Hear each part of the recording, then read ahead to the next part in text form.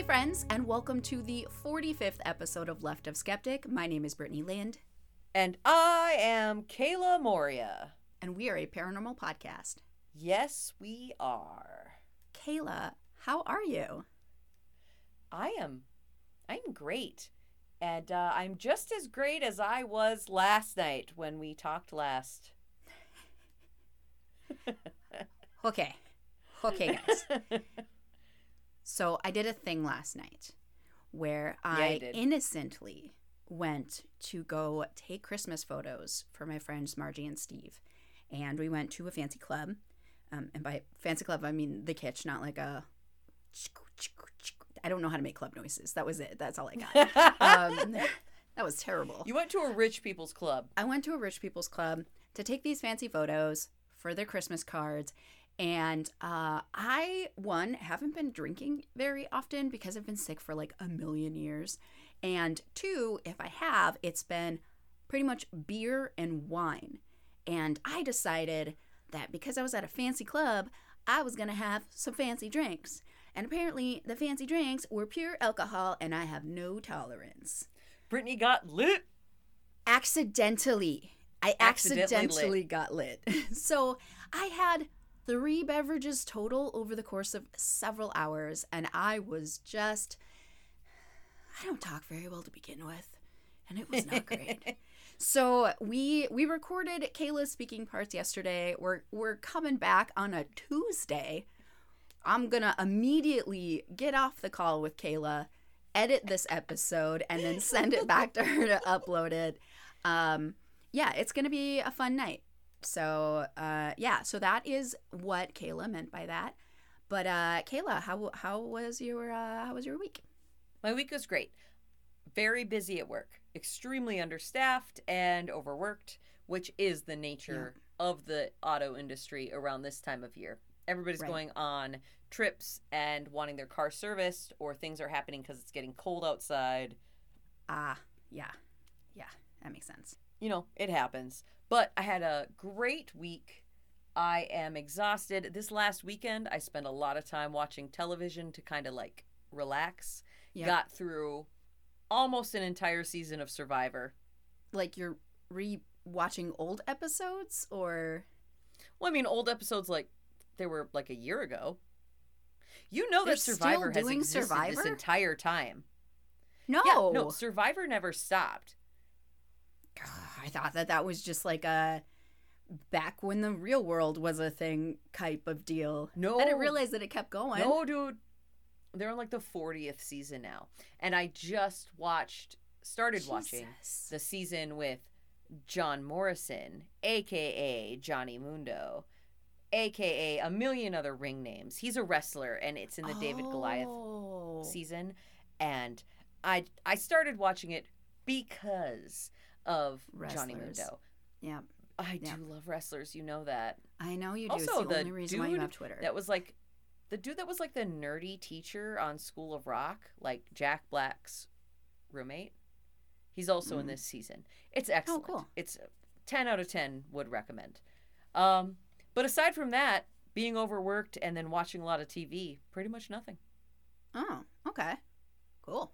Aside from getting drunk at a fancy rich person's club, how was your week? You know, not too bad. Most of the week was all about celebrating Small Business Saturday and like all of the local. So Steve and I went out on Saturday and I spent way too much money, but it was all at local establishments. So that was fantastic. I actually bought a couple of things from the vintage? Yeah, vintage seems more like the better word. Thing at the Earthrider Market. I actually bought 2 things, which I'll have to show you. Nice. They're very geometric shaped tops, and I've decided that that's my new thing, geometric shaped tops. I also at the Earthrider Market. You mean like tops like shirts, not like tops like you're just buying like square shaped like tops. Like hats? I was doing sort of like a hello my baby, hello my darling motion. No. One is like a 80s sweatshirt and it has shoulder pads. And then the other one is an actual like sweater that has geometric shapes on it. So That's my new thing. My mom is listening to this right now and shuddering. What? Because you mentioned shoulder pads.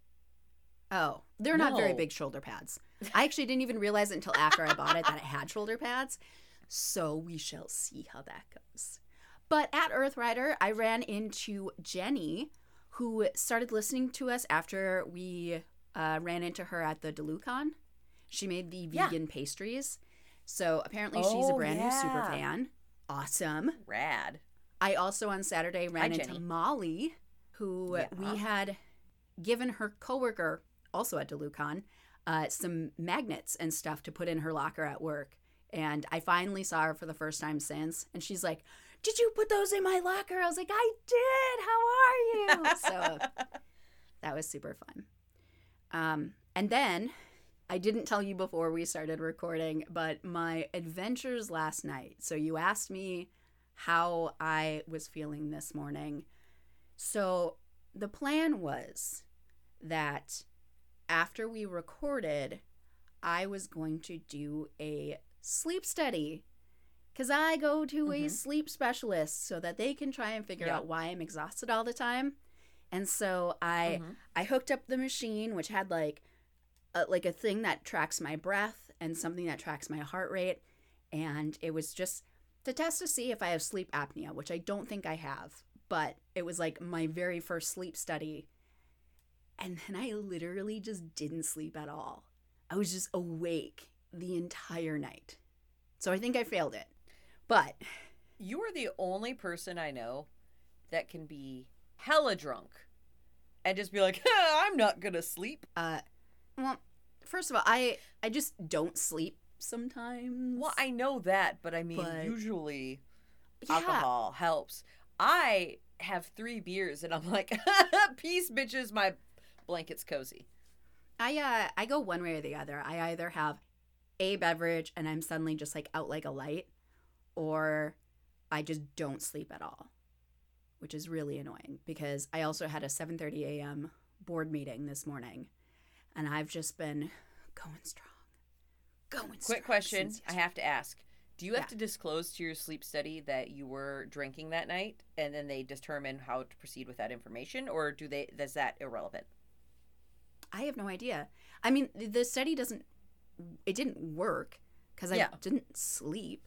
Well, legit. But I don't, honestly, because of like my anxiety lately, there's a very, very good chance that I just wasn't going to sleep very well to begin with. Mm-hmm. And then it just, whoop, fun facts. All right. Well, we should probably get going with this episode. Wait, it is. Before I start, because we decided to record this part on Tuesday. I have to throw this out there. It is my best friend in the universe, Travis. It is his birthday. He's birthday. A badass bitch, and I love him to the ends of the earth, so much so that I need to make sure that anybody who could ever possibly hear this episode know that I love Travis. Happy birthday, Travis. You're the best. Happy birthday. He was my best friend at your bachelorette party. Tiff was too. I made a lot of friends at your bachelorette party. He was also kind of your best friend at my wedding. You two like crushed it with my wedding organization for the day. Mm-hmm. You're both amazing. He and I were just like right there. Leo and Sagittarius is like right in there controlling everything. Hell yeah. Yep, exactly. Shall we get a word from our sponsors before we get on into this, miss? Let's crack into it.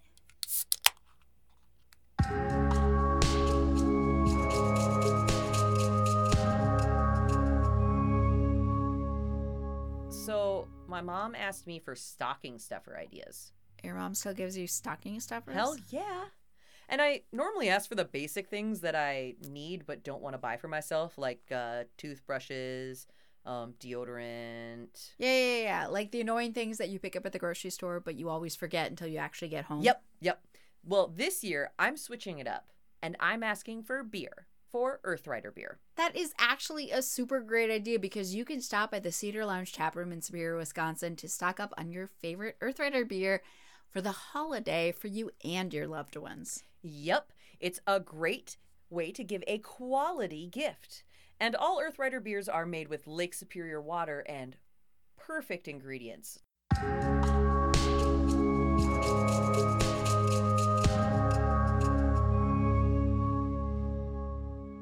And we're back. I am excited to tell you about my location, which is kind of a surprise. I wasn't expecting to choose this. I had an idea of what I was going to do in my head. But yeah. Real quick, warning for some listeners. My location this week has a brief mention of the rape and murder of a minor. So if that makes you uncomfortable or you don't want to hear about it, I'd recommend skipping ahead about 15 minutes into the episode to miss my story this week. It is very brief and it's not graphic, but it is mentioned, so heads up. That's legit. Mine does not. Okay. It's been a while since we talked about a haunted school. I thought it was time to bring it back, and I was specifically looking in Illinois. And I was unsurprised to have Alton pop back up on the list. Alton! If you do not remember, I talked about a location in Alton back in episode 33. In that episode, I mentioned that Alton is one of the most haunted cities in the United States. And in that episode, I had talked about Mineral Springs Mall, which is a mall that is haunted as hell and still in operation. And if you throw it all the way back to episode 4, Brittany talked about the McPike Mansion, which is a haunted as fuck old mansion, also in Alton. Today, I'm going to tell you about the Milton Schoolhouse, an old elementary schoolhouse turned into business building that, according to riverandroutes.com, is one of the most active haunts in Alton. And so my final question is, why the fuck does anyone live in Alton? For real, though. We have now had 2 very specific episodes that talk about how haunted as fuck Alton is. And now we're about to have a third. Located at 1320 Milton Road, the old schoolhouse is a place of heated debate for locals on whether or not it's haunted. It was built in 1904 as a 4-room schoolhouse, teaching kindergarten through 8th grades. Fun fact, one of its most well-known students was Robert Pershing Wadlow, also known as the Alton Giant or Giant of Illinois. He was an American man who was the tallest person in recorded history for whom there is irrefutable evidence. Wadlow's height was 8 foot 11 inches, and he came in at 439 pounds at his death at age 22 on July 15th of 1940. So bigger than Andre the Giant. Much bigger than Andre the Giant. They might have had the same disease, possibly. Wadlow's great size was, and continued growth in adulthood, was due to hypertrophy of his pituitary gland, which resulted in like an abnormally high level of human growth hormone. So even by the time of his death, which apparently people who suffer from this, it's not uncommon that they die at a young age. Even at the time of his death, there was no indication that he was going to stop growing. Oh, he just kept on going. Exactly. In 1925, 6 classrooms and a cafeteria were added. 12 more classrooms were added in 1935. And finally, in 1937, a gym was completed. Mm-hmm. Its doors remained open for 80 years, continuing to educate students until closing in 1984. The school remained vacant until Gary Levi purchased it for his company Intaglio Design. They manufactured items such as decorative glass, and they purchased that 7 years after it closed. A warehouse was added in 1993, which covered the old courtyard and playground. When Intaglio shut down, the school again sat vacant, and it kind of started to deteriorate. Portions of the school were rented out to various people, including Piano World and a martial arts academy. It even hosted a haunted house for a period where they had fake blood on the walls, wax, blacklight paint. Those all kind of stayed up and in place until 2009 when it was purchased by Meredith and Joel Elliott. Okay. This couple purchased the building and did constant remodels, taking the 10 years, 85,000 square foot project and successfully renovating this old schoolhouse and art glass factory into a coffee house, luxury apartments, commercial kitchen, and space for new businesses and a beautiful community garden. That sounds gorgeous. They worked on that for the 10 years until they sold it to its current owner, Doug Mattingly, who purchased it in September of 2019, shortly before the start of the pandemic. Okay. So, pretty standard old building, right? Nothing too crazy. So what makes it so special and what makes it so haunted? The most popular haunted tale is related to a supposed brutal killing, and also possible suicide. Possible revenge killing. For years, local legend has said that in the late 1930s, on a fall afternoon, a young student named Mary was staying late one night after school to work on a project when someone assaulted her, dragged her down into the basement locker rooms where she was raped and murdered. Dude. Her body was discovered mutilated and clothing torn the next morning. The tale goes on to say that Mary had managed to scratch her assailant and had blood and skin under her fingernails, so the police told the community to watch out for people with scratches. And at one point, somebody noticed that the school janitor had scratches on his hands and arms. Though when questioned by the police, he said that his cat did it, and his mother provided with an alibi saying that he'd been at home with her on the night of the murder. They put the janitor under surveillance, and rumors began to fly, with people in town talking all about it and getting angrier and angrier with time. They said that he had strange habits and that he paid an inappropriate amount of attention to students in the school. Sometime after, not specified, the janitor was found in a school hallway, hanging from a beam on the ceiling with a note that read, "I did it," underneath. Though there's kind of a hint in the legend that maybe he didn't kill himself, that it had been kind of a Freddy Krueger situation. So, it all sounds super dark and frightening, worthy of a famous haunting, right? Like, that's something that's gonna breed a haunting. Yeah, definitely. The problem is there is nothing in the history of Alton to back up this story. According to Kaylin Chardon of Haunted Illinois, the story is 100% false. And Cody Beck and Troy Taylor of American Hauntings podcast said the same thing.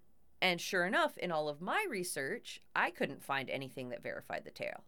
And a murder and assault of a young child is certainly something that would have made the papers on its own, especially in a small town. Definitely. And then if you add in a confession note and suicide of the perpetrator, it would have made the papers. From a creepy janitor? Yeah. 100%. All of this would have been in some sort of paper. And there's no records of it. And it sounds like Cody Beck and Troy Taylor of American Hauntings podcast have a pretty, intense research setup. So even if I couldn't have found it with, Google and my Scholastic stuff, I feel like they would have found it. I feel like also, though, Google would have showed you those things. Right. Oh, hey, there was a girl that was murdered in a school. Yep. And you see, that's the mystery of Milton School. The stories of murder, torture, and suicide don't stem from any historical facts, but instead the imagination of those who have experienced strange happenings in the building, which are not in short supply. Over the years, many people have reported hearing children's voices when no children were present, noticing items moving from place to place with no human hand guiding them, and the uneasy feeling of being watched. The Ghost Hunters visited the building back in 2010 as part of their Grammar School Ghosts episode. The TAPS team was given a tour by paranormal investigator Alexandria, I need to spell my name first for people for the rest of my life because my parents had to be different, Andrews. That part doesn't really matter. I just love to include it because the article I found it in said that. And I was like, same. I always have to spell out my name for people because my parents wanted to be different. Same. At the beginning of the investigation are Jason and Grant in the girls' shower room, reported to be where the little girl's body was found. As Grant begins to kind of recap the story, they are quickly reminded by Jason that the story of the murder is out of lore and it needs to be researched, which, as Laura Merwin of Mass Live points out in her review of that episode, this was actually terrific for that episode because by this point, the Ghost Hunters had kind of stopped their thing where they needed to research everything, which was one thing that I really liked in the earlier episodes. In their early episodes, they were always like, no, we need to verify this first, and then they kind of let that go later on. It was kind of nice to see it going back to that. Almost immediately, Jason and Grant begin to experience odd activity. As Jason reaches into a room that still has a light on, the flickering off of the light is soon followed by two popping sounds that could maybe be like bulbs going out, startling Jason and causing him to jump out of the room. In another room, Britt and Joe are investigating the boiler room of the school where they hear loud footsteps on the floor/ceiling and creaking above them. They run up the stairs to investigate, but they find nothing. And that is significant because at this time, they were the only paranormal investigative team in the building. So there was nobody that should have been upstairs. The Illinois Supernatural Investigation Society investigated Milton Schoolhouse on March 10th of 2012. During that investigation, while in the basement by the boiler room, they heard running in the hall upstairs too. And they said it sounded like several people descending the west staircase talking and laughing. They were performing the investigation with the owners there and other investigation groups that were all kind of in the same area, and they know that there weren't other people upstairs at that time. Red lights began bouncing around the hallway where they were standing in that basement area. Some of them thought it was one of the other investigative groups that were joining them, as that was kind of their agreed meetup point. But one investigator pointed out that the rest of the team was in the boiler room. They had moved on.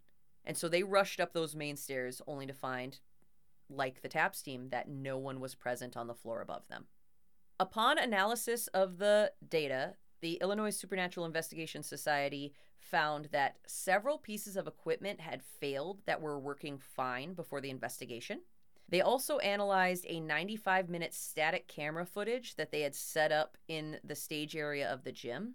And when they went to analyze the 95 minutes of video, it deleted itself after 2 minutes of viewing. Well, that's not a good sign. And they have no explanation for that event. They did not find any evidence of hauntings directly, especially nothing associated with the urban legend that has been attached to the school. But they said there is definite evidence of paranormal activity based on the noises and the issues with their equipment. Kaylin Chardon reported on the investigation of the building with Haunted Illinois, and I couldn't find the exact date, but it was sometime after June of 2017 because it was after the American Hauntings podcast episode on that location. Okay. They said that they started the investigation in the gymnasium, which was holding random furniture and building supplies, where they took some time to conduct an EVP session. Quote, "Stories of children's voices being heard were told, and during a moment of silence, we heard a strange noise which I can only describe as a humming. The humming had a purposeful tune or rhythm to it, but we couldn't find the source. It continued on and off for a few minutes, and then faded until it stopped completely. I can't swear that the humming was anything paranormal. It appeared that no one in our group created the humming, and it sounded as though it was coming from the gym and not an outside source." Unquote. Interesting. Their next stop was the locker room area of the school, where they experienced a few spikes on the K2 meter, signaling a fluctuation in electromagnetic field. That had them interested for a bit, but besides some spiders, they said there appeared to be nothing else joining them in that room. However, as they began to leave and continue on their journey, Kaylin and their friend held back, and then the EMF appeared to jump again, and they received a few words on their Ghost Radar app, which, like me, they pointed out they always take the Ghost Radar app with a grain of salt. Is that what you used when you were out west? Yes. Okay. The words included the name Dan and football. Okay. And so they shouted to the tour guide to get her attention and get, everybody back in there. And the word return flashed on the app. Interesting. So they followed the Ghost Radar's directions and they all returned, came back in the room. Uh-huh. And they said that the app continued and they had more fluctuating EMF. Quote, "The owner stated that a man named Dan had resided in the building for a while and was a football coach, something that seemed to correlate with the words spoken on the Ghost Radar app. It was interesting that when speaking of Dan, the EMF did increase, as it did when the tour guide would turn her back to the K2 device, only to decrease EMF when she approached it. Oh, creepy. I wouldn't swear we experienced anything paranormal, but it was interesting at the very least, as the words on the app were strangely coincidental." Unquote.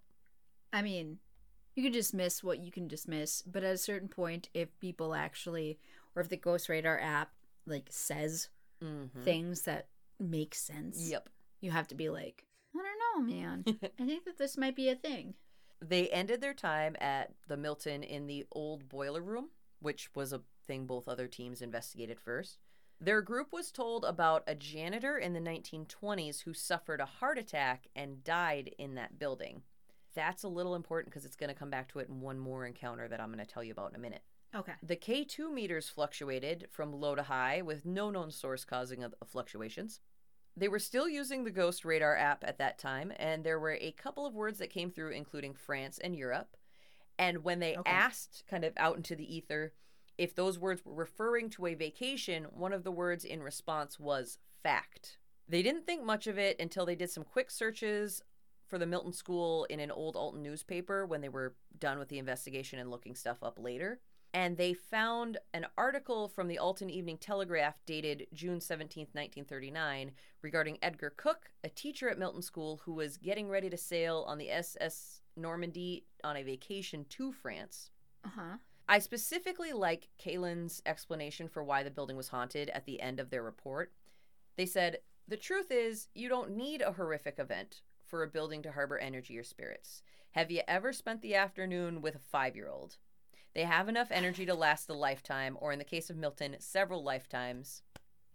I mean, it's a whole school full of children." I love that because I literally say essentially the exact same thing in my story. Like little kids, they got all the energy. You don't even need to have them die. They just exert so much energy. Yep. That's what causes hauntings. Shanda Crosby, a psychic medium, and Michael Kleen, who is a publisher, folklorist, and politician from Illinois, investigated the schoolhouse at the end of 2017. They went on the paranormal tour offered at the time, and while they were down in the boiler room, which this harkens back to that last investigation, Shanda said she picked up on an old man, probably around older 50s, in an age that was very on edge. She said he felt nervous, like he was anxious that people were down in his space. She said she thinks he was a janitor or something of that mix, and there was some sort of affection for the building that she was feeling, like he was sticking around because he loves the building and wanted to protect it. He's not negative, and he didn't want to hurt anyone. He just wanted to make sure that the visitors were respectful of the building. Okay. And that correlates with the tour guide previously saying that there was a man that had a heart attack down there. Right. She also said there was a less intense feeling of a young boy that was probably around 8 years old that was scared for some reason.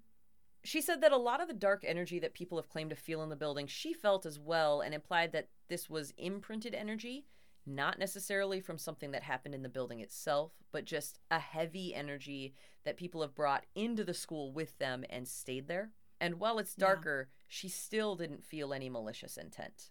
Overall, she said the spirits there seem like little kids that want to tug on you and try and grab your hand, and most of the energy is pretty positive, like kids just trying to get your attention. Yeah. She tried to pick up sense. on any energy based off of the legend that goes around about the building, and she said she felt nothing murderous, nothing involving rape, no energy that seems to go along with the story that continues to be passed around throughout the community. And at the beginning, I mentioned that this was kind of a point of contention among residents. Some people think it's all hooey, and that it's just an urban legend, and that there's nothing wrong with the building at all. Some people swear up and down that the urban legend is true. And pretty much any comment section you go to on any of these articles are gonna have people debating it. And you know I love to check the comments section of hauntedplaces.org. This is one of my favorite. I mean, of course. Yes. I also do that. And they had a little mini argument in there. One person on August 14th of 2017 said, "This has been debunked. There is no record whatsoever regarding the girl or the janitor." And then there was a reply on June 27th of 2021 that said, "It was never debunked, and there was a little girl who was murdered in the school, and a janitor did hang himself. There's just not a lot of records on the schoolhouse because all of the files on it were thrown away after it was left abandoned. They do that with most abandoned buildings." Oh, really? Yeah. I would figure that there would be some sort of a police report about that, but all right. And then there was another reply that said, "Yep, she died in the school by knife, spelled N-I-F-E. And the janitor killed her and then hanged himself with rope." And with rope. And then my favorite comment from October 15th of 2018, "This is so rad." That was it. That was it.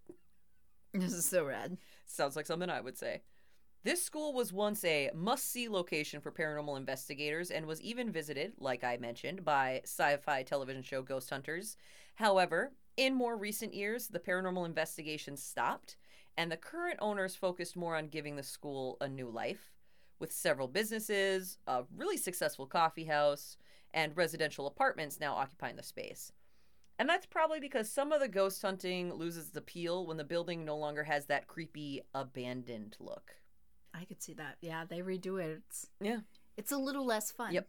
It sounds like Doug Mattingly, the new owner, is looking to continue to look forward to the future of the building instead of looking towards the past. In one of the last Facebook posts for the schoolhouse, back in December of 2019, like right after it switched hands, Madison and Joel announced the ownership change and talked about how happy they were that the building was under ownership that could really take the big steps to fix up the building even more. And Mattingly said, "Over the past 10 years, Meredith and Joel have developed a beautiful north wing with very well-respected Mavis coffee shop with a 4.7 Google rating. They hired awesome employees, placed great tenants, and designed an operation that just works. That took a lot of work, a lot of patience, and a lot of never give up. Now we look forward to the next phase, but what is the next phase? The Milton Schoolhouse is a wonderful conglomeration of opportunity. There is the original school building in the center with somewhat large open areas on each floor, great for anchor restaurants, brew pubs, or so on. There are long halls on either side with schoolrooms already divided, great for offices and or apartments, a large gym with a stage for like maybe wedding venues, concerts, or a community theater, and a huge warehouse for storage, indoor farmers market, etc. In addition, there's a lot of land. Currently, the back half hosts a large community garden, so as you can see, opportunities are overflowing. This is a large project and it will require a lot of work from a lot of people, so I look to the community for help. Have ideas? Let's hear them. Looking to work for in the community? Bring your resume. Want to start or move a business? Need an office and want to sell your stuff? Let us know." So, if you're a listener and you live near Alton, I guess, let them know. And then while you're at it, please let us know, why do you live in Alton? It's so haunted, y'all. We've already talked about this throughout the course of the podcast. It's so haunted. Finn. So on a skeptic scale of para to normal, para being 5, normal being 1, what do you give the Milton Schoolhouse? I'm going to give it a 3.5. Bitch, you stole my rating. Well, it's just, okay, so I do not like the fact that so much of the story revolves around something that there seems to be absolutely no evidence of. Mm-hmm. However, so much of the stuff that happens, the activity, is documented, and it's all like the same thing over and over and over again. So that's what I'm saying. Yeah. Right? Yeah, I would appreciate being able to have more of a reason, although as I said, I think, little kids, they give off so much energy. Like, I wouldn't be surprised if all schools are just haunted just with residual energy. But yeah. Like the Haunted Illinois article, like they said, have you ever been in a room with a 5-year-old? So much energy given off. You fill a building with these kids, of course there's going to be a bunch of energy. For what, 60 years? 80 years? 80 years. 80 years. So, yes, I think that's completely legit. I do also think that it does say something that of the paranormal investigations, mm-hmm. the activity that's reported is reported in the same areas, and the activity that's reported in those areas is equal to kind of what's happening. Yeah. Like, when they're in the locker room, they hear footsteps above. Right. When they're in the boiler room, they feel like an older person's presence. Right. It's similar to each other, but not so similar that they just copied. Does that make sense? Yes, it does. It's not, okay. Mm-hmm. They didn't have the idea in their head, and then they're like, oh my God, I heard it too. Yeah. And I love anything that references Ghost Hunters. It's like the opposite of Ghost Adventures for me. I talk about Ghost Hunters in my story. Yes, Taps Team. Taps Team. Taps Team. Well, I'm excited to hear your story, so I think we should get into it. Are we ready for another word from our sponsor? Yes, we are. Ooh, that was a good one. It was a good one.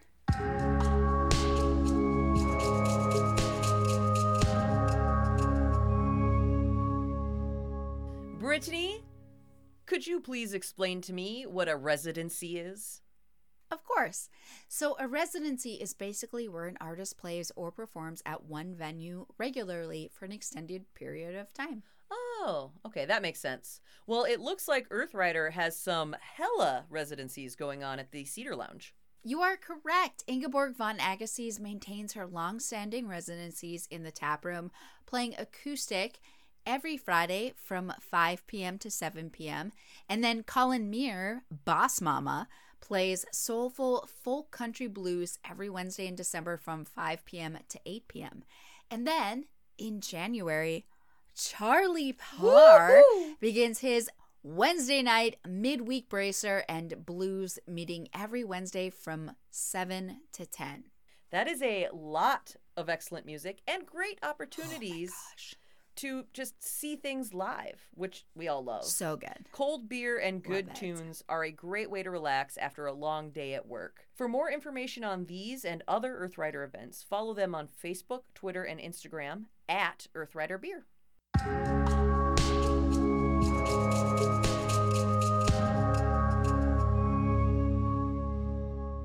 And we are back. Yeah, we are. Yeah. All right. So I've left you in suspense for a whole 24 hours as to what my story is. Do you know how hard it was to not, research this after you told me what it was? This is when Kayla messaged me earlier and said that she needed to know what it was so that she could make the preview post. But then I was like, you can't look at anything. Don't look at anything about it. I'm going to tell you about it. Because normally by this time, we both have both of our stories recorded together. So. Yes. Well, tonight I'm going to tell you about the Belvoir Winery in Liberty, Missouri. Okay. Which is all that you know about it, is that it's a winery. That is all that I know. And I know it's a Missouri. winery. Who doesn't love wine?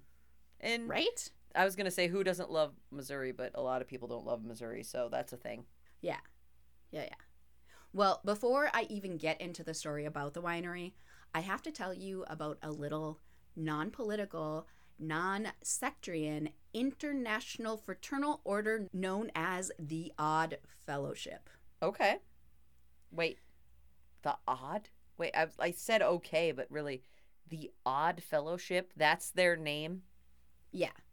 So, according to Wikipedia, the Odd Fellows are one of the earliest and oldest fraternal societies, but their early history is obscure and largely undocumented. But from what we do know, their first documented lodge popped up in London in 1730. The mission of the Odd Fellows, which is what they're called, is to promote philanthropy, the, quote, ethics of reciprocity. I cannot say that word no matter how much I've tried. Reciprocity. AKA, thank you. I'll never be able to say it. I've never, right. It just, my mouth doesn't. It's like me like that. with the word necessary and Sarah with the word iron because she always says iron. All right. It's not just you, it happens to everybody. Yeah. So the ethic of reciprocity, aka the golden rule, and charity. That is the mission of the Odd Fellows, is to promote those three things. Now, as was the way, throughout the 17 and 1800s, several British Odd Fellows traveled to the Americas.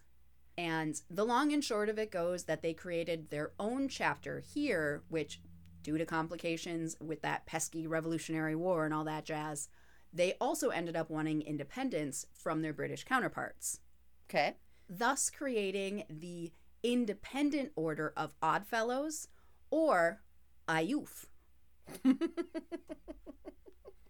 But the purpose of the Independent Order of Odd Fellows remained the same: to, quote, visit the sick, relieve the distressed, bury the dead, and educate the orphan. Specifically, IUF's mission is to A. Improve and elevate the character of mankind by promoting the principles of friendship, love, truth, faith, hope, charity, and universal justice. Though, despite the fact that this has existed in the U.S. since 1819, they didn't actually remove its whites-only clause until 1971. 2. To help make the world a better place to live by aiding each other in times of need and by organizing charitable projects and activities that would benefit the less fortunate, the youth, the elderly, the environment, and the community in every possible way. C. To promote goodwill and harmony amongst people and nations through the principles of universal fraternity, holding the belief that all men and women, regardless of race, nationality, religion, social status, gender, rank, and station, are brothers and sisters. So maybe these specific guidelines are a little bit more recent than the 1800s, because that doesn't sound like something that was original to the clause. Yeah. And 4, to promote a wholesome fraternal experience without violence, vices, and discrimination of every form. Good for them. Good for them. But what does this have to do with the winery? Yeah. Well, that is because before it was a winery, the property was known as the Oddfellows' home. By 1835, the Oddfellows had made their way to Missouri, and by the end of the century, they had created this 240-acre complex that had its own hospital, orphanage, school, nursing home, and cemetery. And the setup was essentially a form of like health and life insurance, where members in good standings could use the services for themselves or their families were something to happen. So example, if a member died, their children would be taken in. Or if after some time their elderly members needed to go to a nursing home, they had one. Or, if they just needed to go to school or go to the hospital, it was all included in their membership of Ayuf. And unlike similar places in the state that took care of the elderly, the orphans, or the widowed, the Oddfellows' home was a modern facility with heating, plumbing, and other conveniences. And like many other complexes that we've talked about in the past, the Oddfellows' home was essentially self-sustaining, with most of their income coming from the farming of most of the 240 acres of land that surrounded the complex, with the residents working the land and in the various buildings, if able to. So you might be thinking, hey, these Ayuf peeps seem pretty down-to-earth and chill, right? Like just helping people out and hanging out, right? Yeah. Well, like other fraternal organizations, they also had their fair share of secret rituals and rites. Orphanage, nursing home, hospital, bam, initiation ritual that involves a real human skeleton. Because if you wanted to become a member of the Independent Order of Oddfellows, an Ayufian, just kidding, I'm pretty sure they just called themselves Oddfellows. But if you wanted to, I like Ayufian better, but whatever. But if you wanted to become a member, you first had to complete an initiation ritual that faced your own mortality. And it's not super widely known exactly what that entails, other than the fact that you get to meet George. And George is a real-life former Oddfellow who had donated his body to science, and then after it was no longer needed for teaching, his bones were then bleached and, per his request, returned to Ayuf for this ritual. So what we do know is that part of the ritual is that you meet George, who's a human skeleton, and you're supposed to do something, and it's supposed to allow you to face your own mortality. I think something like you can't help all these people if you're afraid of death. I don't know. I don't really know the whole situation, but that is what they did. Also, apparently all Oddfellow skeletons are named George, not just this one. So throughout the different chapters around the world, as part of the initiation ritual, everyone had to meet a skeleton named George to face their own mortality. And, fun fact, George is still around, as well as other things that were left behind by Ayuf, such as masks, books, and swords. Because now the Oddfellows' home is a winery and event space, and you can still find George, as well as those other Ayuf artifacts. And There's, for some reason, not a lot of information about the transition from the Oddfellows complex to a winery, which you think would be interesting, and I don't know why I don't know that. But we do know that the current owner's family actually bought the property sometime in the 90s, and then here we are. And apparently it's super haunted. Well, okay, first of all, obviously it's haunted. There's human skeletal remains on the grounds. They didn't salt and burn it like some Winchester shit. But then, where are our Duluth wineries that include skeletal remains? Because I want to be there. I can only assume that there's some hidden in the kitsch, though. That's the perfect place to have secret rituals. Nah, rich people don't give a shit about skeletons. Unless only it's those the ones cool in their core closet. I suppose that there could be a lot of reasons why it's haunted. George, one. There are a lot of people who actually probably died there. They had a nursing home and a hospital on the property. And actually, for a while, that was the only hospital in the entire town. So if something happened, it happened there. They also have a cemetery on the ground with an estimated 600 people buried there, according to several sources. And then there's just the residual hauntings, which can often be associated with places like orphanages, since children expel so much gosh darn energy all the time. Tie-ins, unintentional tie-ins. Unintentional tie-ins. But let's crack into the stories. So let's start with the kiddos.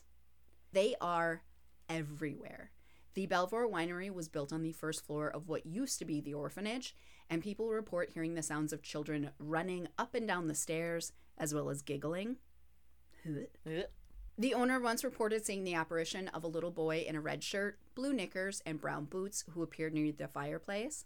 And although he could see all of the details of the boy very clearly, he could also see the fireplace through him, which I assume is what tipped him off to the fact that it was a ghost and not a real boy.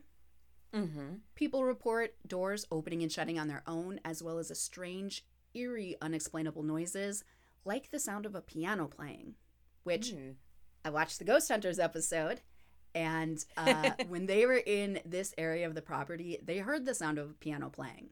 They actually found a piano and was like, was it this one? And then while they're standing next to this piano, they heard another piano playing in the distance. They did eventually find the second piano, but no one else was in the building, and they're not sure if the second piano was the source of the noise that they had originally heard, or if it was just some sort of phantom piano noise. Yeah, for sure. But that's not the only musical thing that you'll hear in this building.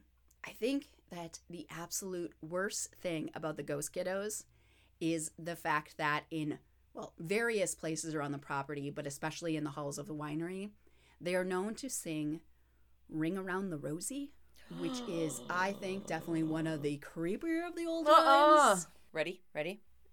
Ring around the rosy, pocket full of posies, ashes, ashes, they all fall down. That was my creepiest Ring Around the Rosie. That's super creepy, and I can only assume that that's what these little kids sound like. Though, during one investigation, the team members went with Mary Had a Little Lamb, and that also caused the EMF detectors to just go absolutely crazy. What the fuck? I don't know. You're going to go with Mary Had a Little Lamb over Ring Around the Rosie? Maybe they got too scared. Yeah, that makes sense. Also on the property is the old hospital, which is pretty dilapidated, and people really only go there for ghost tours, but it is also known for some odd phenomena. During one ghost tour, a woman on the tour had to sit down because she suddenly felt really unsteady. After a few minutes, she stood up, then fell backwards and hit her head on the wall. Her eyes rolled to the back of her head and she got extremely sweaty. And when she finally came to, she had absolutely no memory of what happened. Yeah. On another occasion, investigators heard a deep growl coming from the room known as the mischievous man's room, which I couldn't find really anything more about. Any man ever. Yeah. After they heard it, one of the women on the tour offered to go check it out. But as she walked towards the room, she felt this really oppressive feeling of doom and dread. And eventually she was like, fuck it, no thanks. Just kidding, I don't want to do it. Yep. And then the growling continued, and then the entire group of people decided it was best just to bounce. Like, Oh, nope, for sure. we don't need to stay there.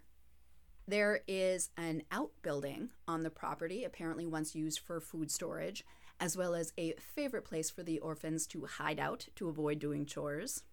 Feel you there. And during one investigation where the team members were communicating using dowsing rods, when investigators asked the question, "Where are your friends?" the rods would point to locations throughout the room, which they got the implication that they're everywhere. I don't know that I buy dowsing rods. No, That might also, be the one thing that I'm not into. No, also, so they took it as creepy. It means they're everywhere. But also, that's just what dowsing rods do, is they go everywhere. Yep. Anyway, then when it was time to say goodbye, one woman experienced the feeling of being hugged, which apparently actually happens throughout the property, is the sensation as like a little kid is tugging on your hands and legs and like hugging you. Ew. I don't want hugs. Consent first, please. According to an article about the haunting on visitclaymo.com, one specific child who hangs out in that bunker area is named Matthew. During the author's investigation, quote, members of our group held up the K2 electromagnetic sensors, little devices that look like TV remote controls but have a variety of colored lights that flash when a ghost is nearby. Other devices help translate the energy of the spirits into words that we mere mortals might understand. Well, that's very flowery language there. And so the person said, "Matthew, will you come out and play?" And the controls began to light up and noises blurted out of the audio equipment.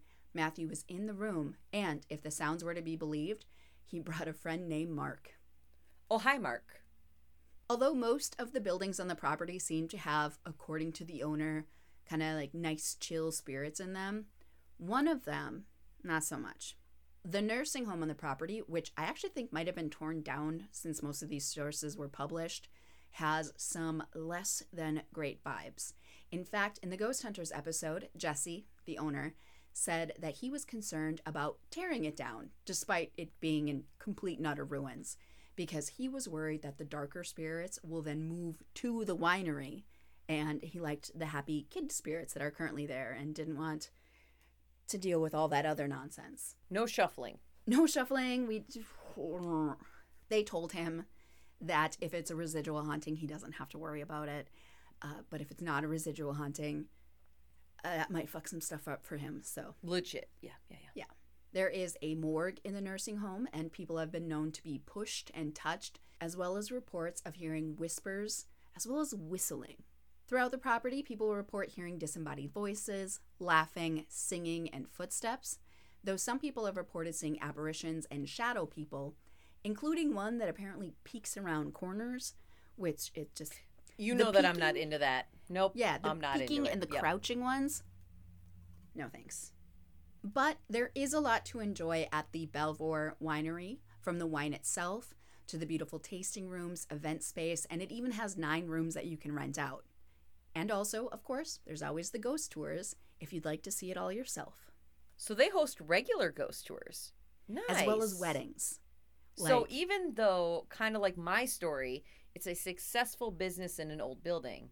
Right. My story is kind of trying to steer clear of it. Your story is embracing it. Yes. I do think that they... If I read that correctly, I believe that they have like an outside company who does the ghost tours. But Jesse, the owner, it's been on Ghost Hunters, it's been on Ghost Adventures, it's been on a couple of other things that I cannot remember right now, but it's been on a bunch of shows. So they don't really stray away from it. Okay. Yeah. So on a skeptic scale, I'm going to give it the same rating I gave my story, which is a 3.5. I'm down for that. Yeah.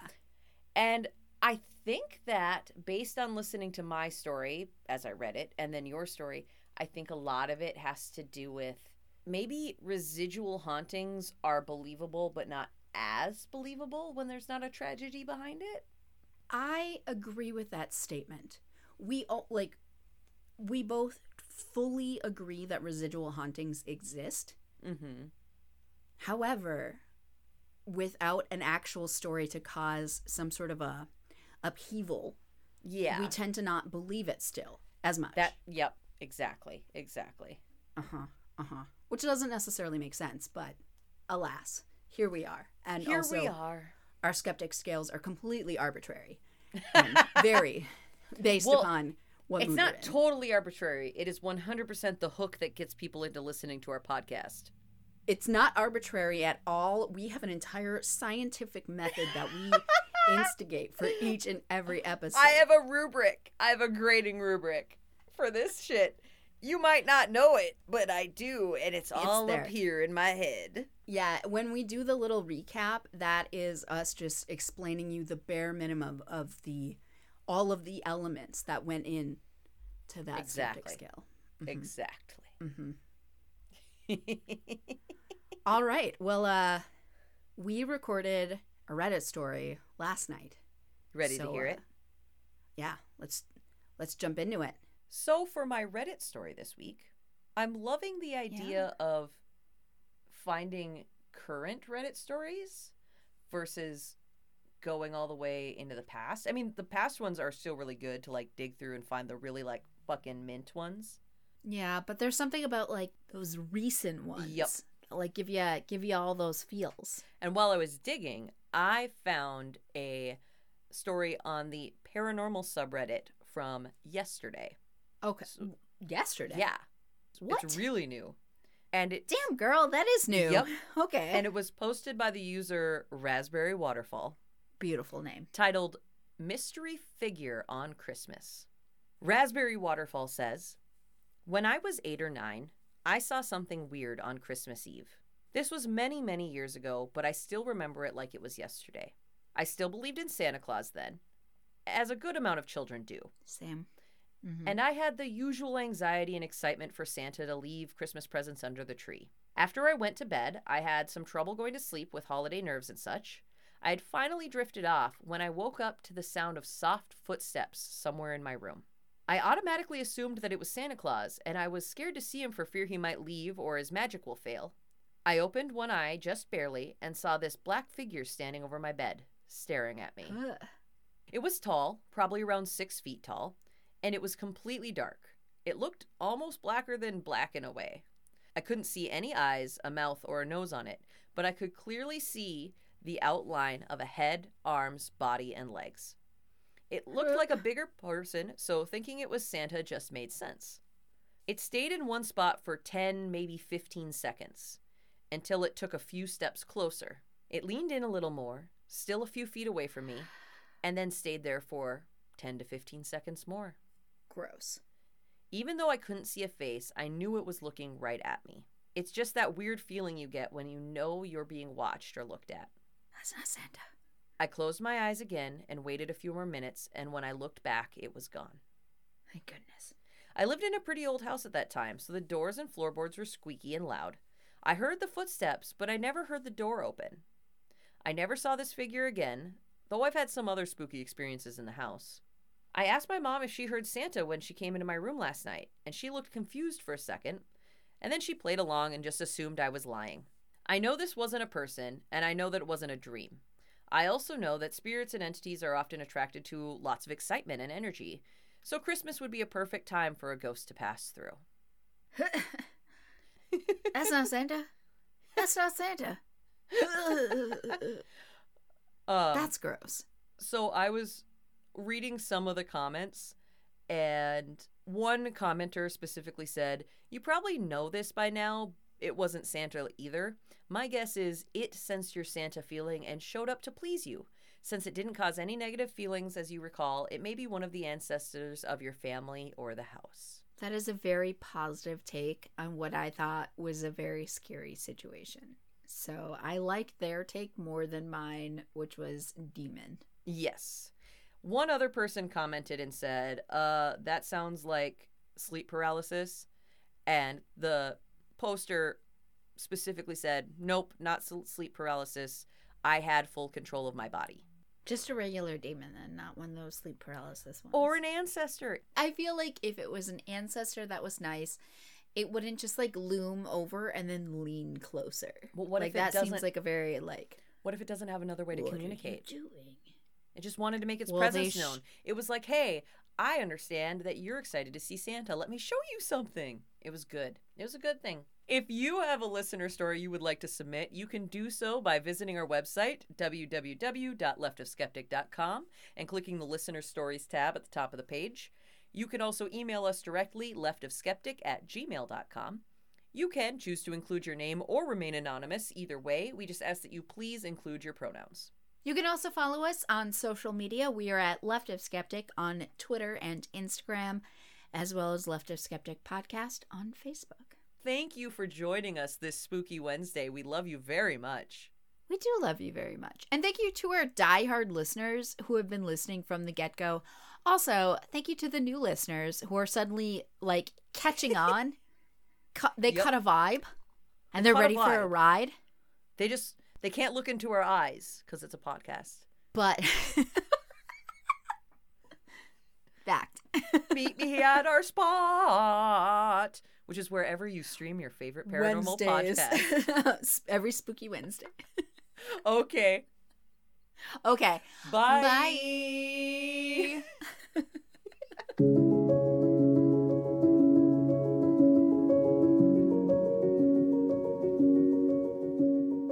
The Left of Skeptic podcast is written and hosted by Kayla Moria and Brittany Lind.